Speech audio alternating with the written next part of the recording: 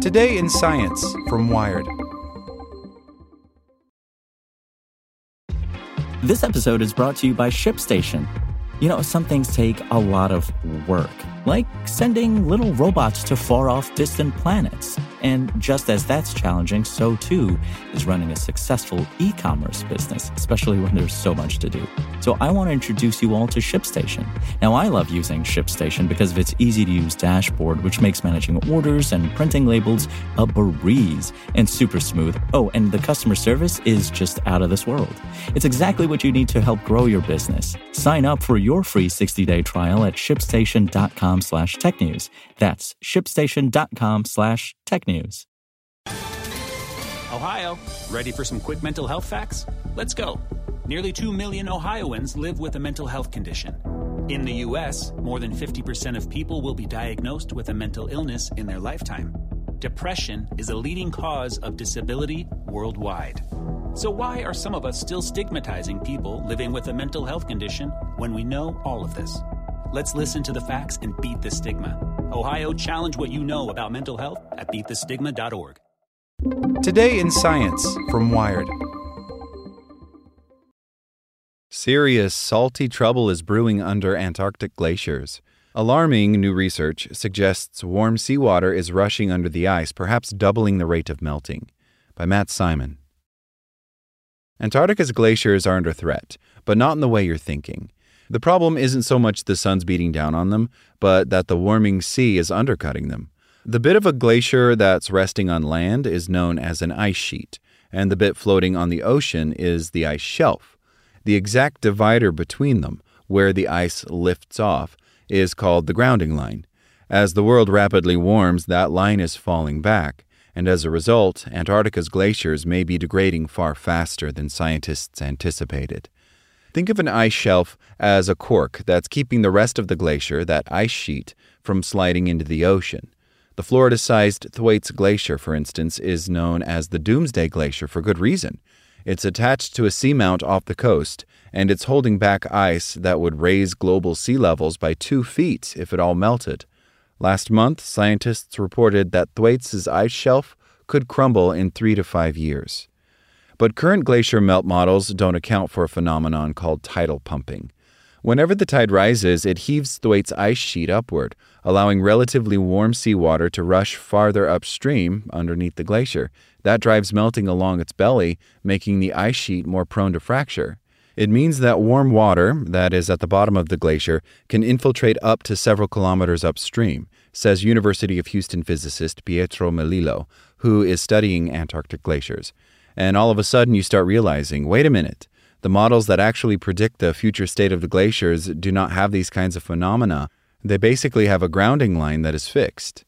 Last month, Melillo and other scientists reported that tidal pumping is forcing the rapid retreat of the grounding lines of other West Antarctica glaciers, Pope, Smith, and Kohler. Using a satellite that fired radar waves at the ice, the scientists could detect minute changes in elevation along each grounding line. When the tide gets higher, the entire ice shelf lifts up, says Melillo, lead author of a paper describing the work in the journal Nature Geoscience. So by measuring how much it moves at the top because of the tides, we're able to actually see where the grounding line is at the bottom of the glacier. The measurements are dire. In 2017, Pope's grounding line fell back over 2 miles in just 3.5 months. Between 2016 and 2018, Smith logged 1.25 mile retreat a year, while Kohler pulled back 3/4 of a mile. And when that grounding line starts retreating, it initiates a cascade of catastrophes. The more of the glacier's underside that's exposed to seawater, the more melting. Once you trigger a subtle retreat, they're going to just keep retreating and retreating, which means that they're going to keep speeding up, says Melillo. Speeding up a glacier acts like a chewing gum. The glacier thins, and by thinning also you have a speed up, because while not in contact with the bed, there is less resistance to the flow, which means the glacier movement will accelerate and in turn will inject more ice into the ocean. The grounding lines of these neighboring glaciers might even withdraw to the point where they actually merge. That will take a long time probably, but if it were to happen, I'm not saying it's going to, that's when you get this mega problem, says Peter Washam, an oceanographer and climate scientist at Cornell University who studies Thwaites but wasn't involved in this new research. The fear with Thwaites is that as you move upstream, it pulls such a large area of ice that once you begin to pull that quickly, you can sort of envelop the glaciers around it. Think of it like a watershed, in which several creeks drain into a larger river, but instead of liquid water, it's slowly flowing ice. If you unplug Thwaites, you're pulling the cork out of the drain, says Lizzie Klein, a geophysicist and glaciologist at Lewis and Clark College, who researches the glacier but wasn't involved in this new work. Then you allow the ice that was previously flowing in different directions to be like, well, the wall behind me went away, so now I'm going to fall back into Thwaites, and you can therefore, in theory, tap on a lot more ice. If Thwaites and its surrounding glaciers are destroyed, collectively they could add 10 feet to sea levels. Last week, another paper from researchers at the Georgia Institute of Technology, Caltech, and Dartmouth College modeled how warm seawater is likely even squeezing past the grounding line, accelerating melting even further. Scientists previously thought that the grounding line acts as a kind of barrier to keep seawater from slipping underneath the ice sheet resting on the ground. But this new mathematical modeling suggests that if the ground is flat or retrograde, meaning it slopes deeper into the interior of the ice, and both apply to these glaciers in West Antarctica, salt water can indeed intrude past the grounding line, like way past.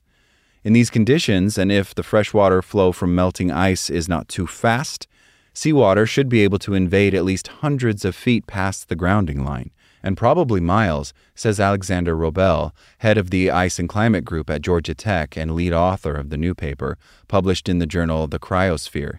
Yet, like tidal pumping, this phenomenon also isn't represented in current models of glacial melt in Antarctica. This is based on the prior assumption that basically there's a hydraulic barrier at the grounding line and seawater never gets upstream, says Robel. There is one modeling exception, but it happened by chance.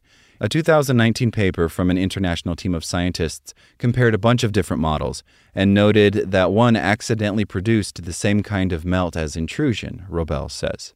The reason some models diverge over these factors has to do with technical quirks regarding how to represent a glacier as a grid. This paper showed intrusion could double the amount of glacier melt. If seawater intrusion is causing melt upstream of the grounding line, the rates of sea level rise that you would project from places like Antarctica would be up to twice as much, says Robel. Specifically, without factoring in this kind of melting, the model projected that Antarctica's glaciers might contribute between 3.5 and 6.7 inches to sea level rise by the year 2100. But with intrusion-like melting, that doubles to 8.3 and 11 inches. If his team's new paper is correct in showing that seawater is indeed pushing past the grounding line and causing melt upstream, Robel says, then it's not crazy that these models could be producing much higher rates of sea level rise. It's worth noting that even small changes in sea level are catastrophic, particularly in low-lying areas where a fraction of an inch goes a long way. The model that accounts for extra melting also happened to better explain extreme sea level rise in the past. Some 3 million years ago, for instance, the world was 3 degrees Celsius warmer. The Paris Agreement calls for keeping temperatures below 1.5 degrees C above pre-industrial levels, and the sea's 100 feet higher. That's been a puzzle to explain exactly why sea levels were so much higher, says Robel. Previously, he says, if you tried using ice sheet models that didn't account for seawater intrusion and the associated glacial melt, when you subjected them to these warmer temperatures, they would not melt enough to explain this much higher sea level during past warm periods. As an alternative, some other models can achieve the same results by greatly increasing the rate at which icebergs fracture at the edge of ice sheets. While Robel's group was making a mathematical prediction, other scientists have also been accidentally finding hints of evidence of seawater intrusion from their fieldwork in Antarctica. Using ground-penetrating radar, they send pings through glaciers and analyze what bounces back, or they set off explosions in the ice and analyze the seismic data. Both are good ways to measure where the grounding line is. The signal is different if it bounces off underlying rock versus salt water from the sea. If the grounding line is indeed acting as a barrier to keep out salt water, you'd expect the signal to change as you cross the line. But that signal doesn't tend to change at the grounding line, says Robel. Instead, the change often becomes noticeable miles upstream.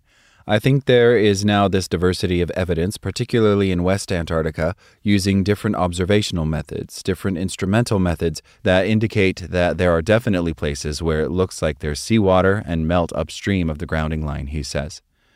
Since these studies by other groups weren't actually looking for this signal, now the next step is to get teams out on these glaciers to do experiments specifically designed to hunt for seawater intrusion.